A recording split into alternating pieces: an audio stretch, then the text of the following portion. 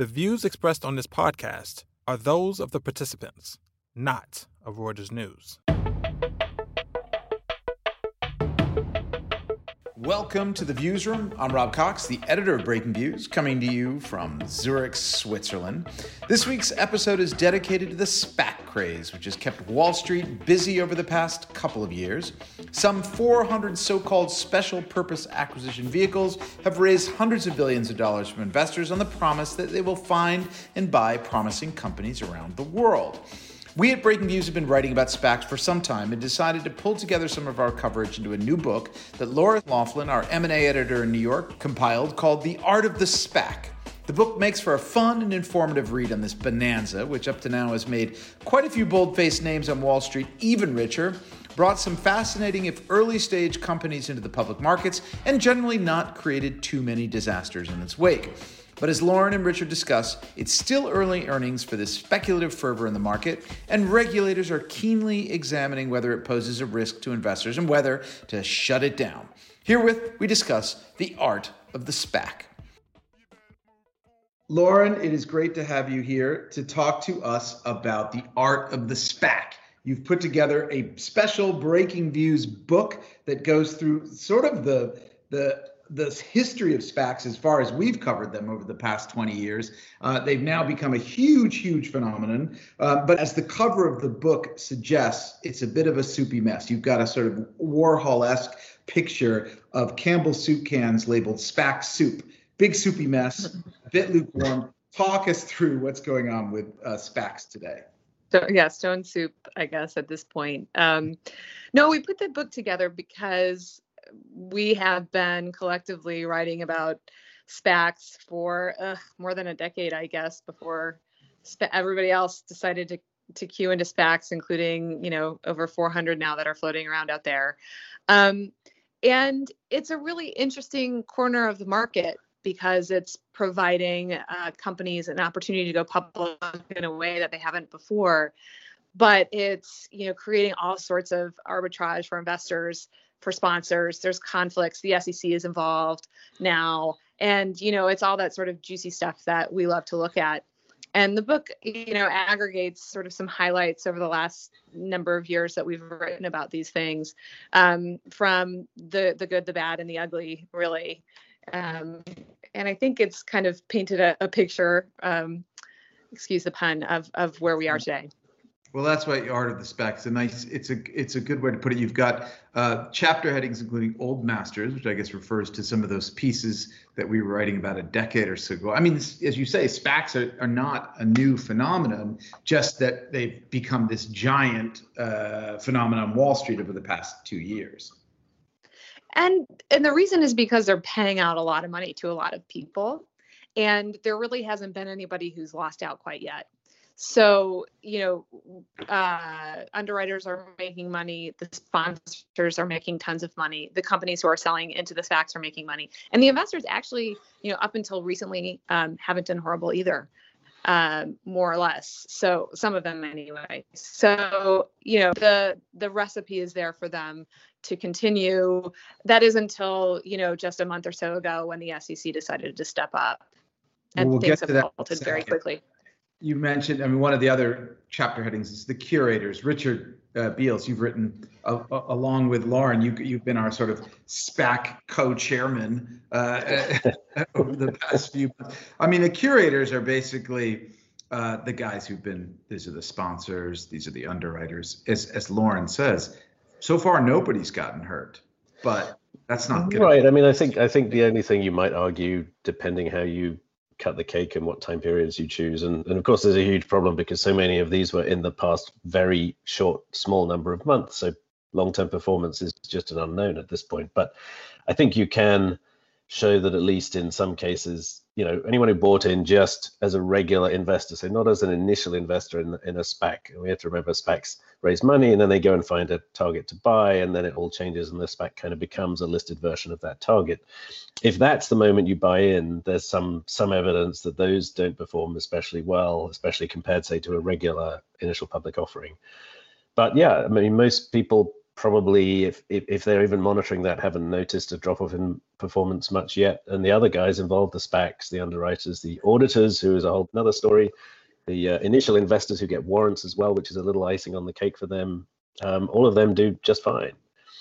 Right, and then there's the deal. I mean, then there's the people like Steve Schwartzman that we write. We have another chapter called "Painting by Numbers," obviously keeping within the art of the SPAC theme. Bill Ackman, Joe Perella, Lauren. I mean, who hasn't gotten a SPAC? I mean, even Dan Loeb. I think even we wrote a piece almost like a year and a half ago saying, here's what our SPAC will look like. I mean, are only idiots the ones sitting out the SPAC craze? I saw, honestly, I did feel like that for a little while myself.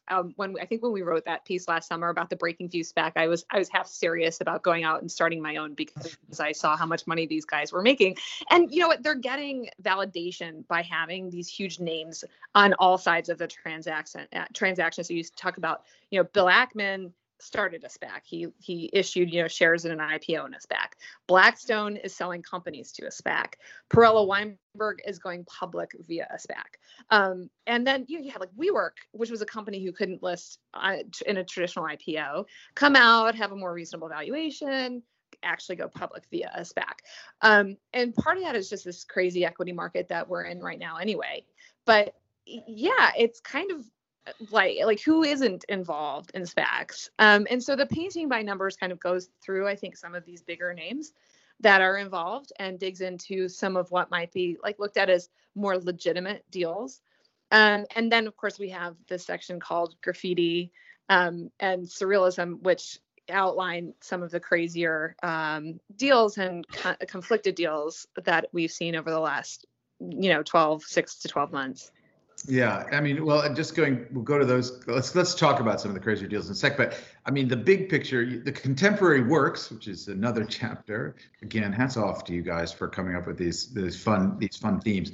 But the first story is written by one Richard Beals. It says, "Finance is like poker. If you don't know who the sucker is, it's you. That's especially true of SPACs, the Wall Street craze that only seems to gather pace." So, Richard, I mean, if I follow that, it's all been good up to now, or, certain people have made off like bandits, but it sounds like there's a sucker out there. How do you diagnose like where we're going with this and who gets hurt?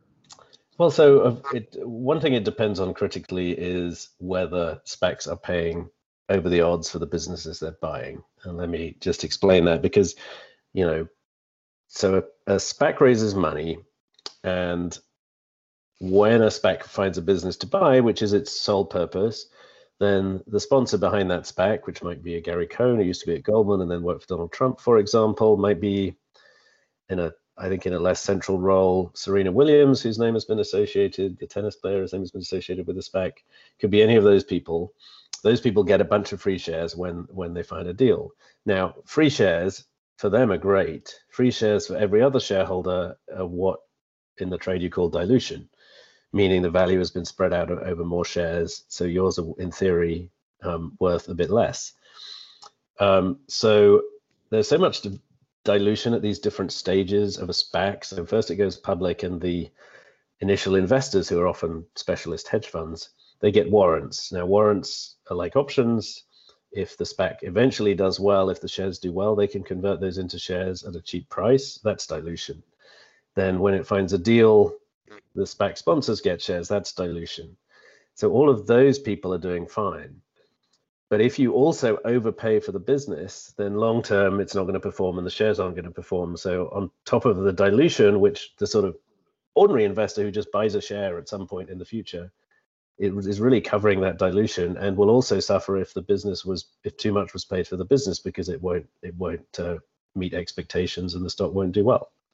So that is, in theory, the most likely place to find a sucker. Right, and then that's which gets down to these deals, and I think the surrealism chapter is the one that captures some of the areas where I think someone's going to get hurt. I just have to think. I mean, you've got in there outer space vehicles, electric cars. Okay, electric cars may be a real space, but air taxis.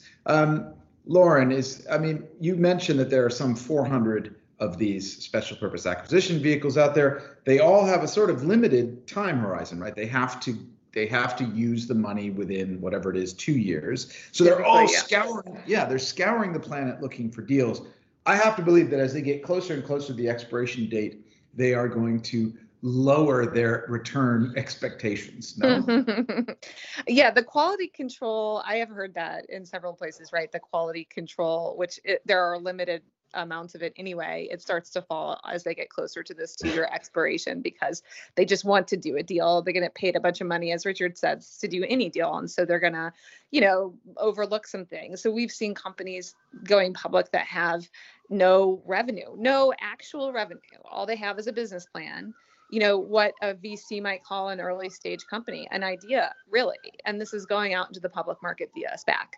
And there are loopholes that were which we wrote about as well with the SEC that enabled companies to do this, which the SEC only recently has started to crack down on. But, you look at, air taxi company or some electric vehicle firms, Playboy was another company that went public via SPAC. I mean, they don't really at this point have proven business models, and public investors or these SPAC investors, who trade hands between, hedge funds and speculative investors, and they end up ultimately in retail investors' hands, are taking on this huge amount of risk. And, the SEC and public markets aren't really typically set up to really absorb these types of companies on the public market.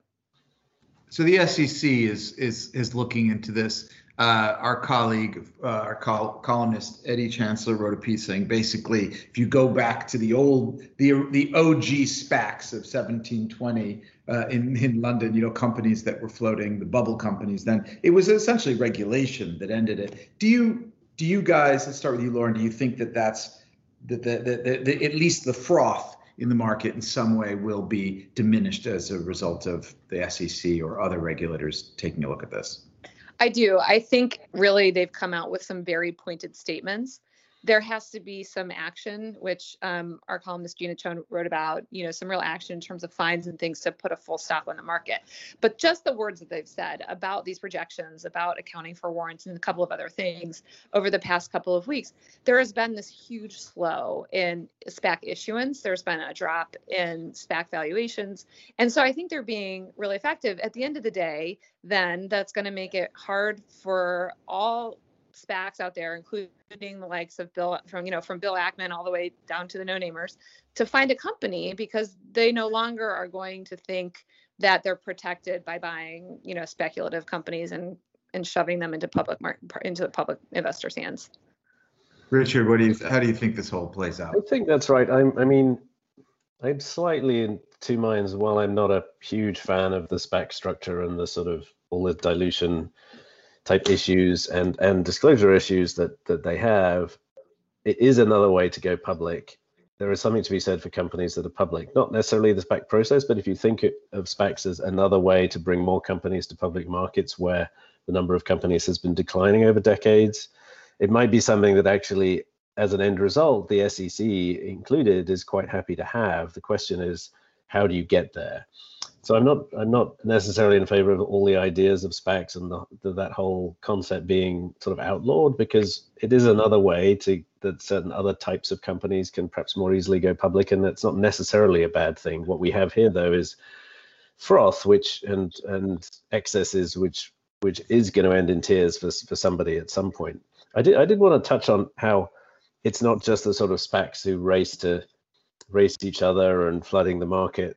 Every other regime sees a phenomenon like this in the US and thinks, wouldn't it be great? I'm talking about for-profit stock exchanges and similar around the world. And they all think, well, it's a bit like the dual class shares. When they see giant tech companies going public in the US, where they're allowed to have super voting shares for the founders, all the exchanges that didn't have that suddenly start looking at it as an option. And it's a little bit like that with SPACs. Lots of other regimes have started looking at whether, in some form of coded language, at least, if not completely openly, say, to look at the possibility of allowing more leeway, which would allow things like SPACs to happen. Take, for example, Hong Kong, where, the regulator of the stock exchange said, which there is overlap between the regulation and the stock exchange, said, "Oh, let's consider whether we could do this." And in Hong Kong, they've been fighting for years to basically outlaw what they call shell companies, which is all that SPACs are. Tycoons and other people were backing random assets into these companies that had been sitting sort of dormant on the stock exchange. And really, that's what a SPAC is. You don't know what it's going to buy. It's random assets are backed into it. It's a reverse listing. It's the same thing that they've spent years trying to outlaw. So it would be kind of amusing if the result of this craze for SPACs in the US wound up sort of triggering SPACs being allowed in Hong Kong, for just as one example. Well, it's as you say, there is a sort of benefit to the formation of risk capital that, had been, IPOs had been diminishing. Public companies in general, we saw a decline in their numbers, partly because private equity took so many of them private. But it is fascinating. All right. Well, look, thank you guys for your time, and good luck with the book launch, Lauren. Thank you. Thanks, Rob. That's our show for this week. Thanks to our producer, Freddie Joyner in New York. Our final thanks go to you, our listeners, for tuning in. Subscribe to the Viewsroom and our sister podcast, The Exchange, on iTunes, Spotify, or wherever you go to get your podcast fixes. And check us out every day at breakingviews.com. Auf Wiedersehen.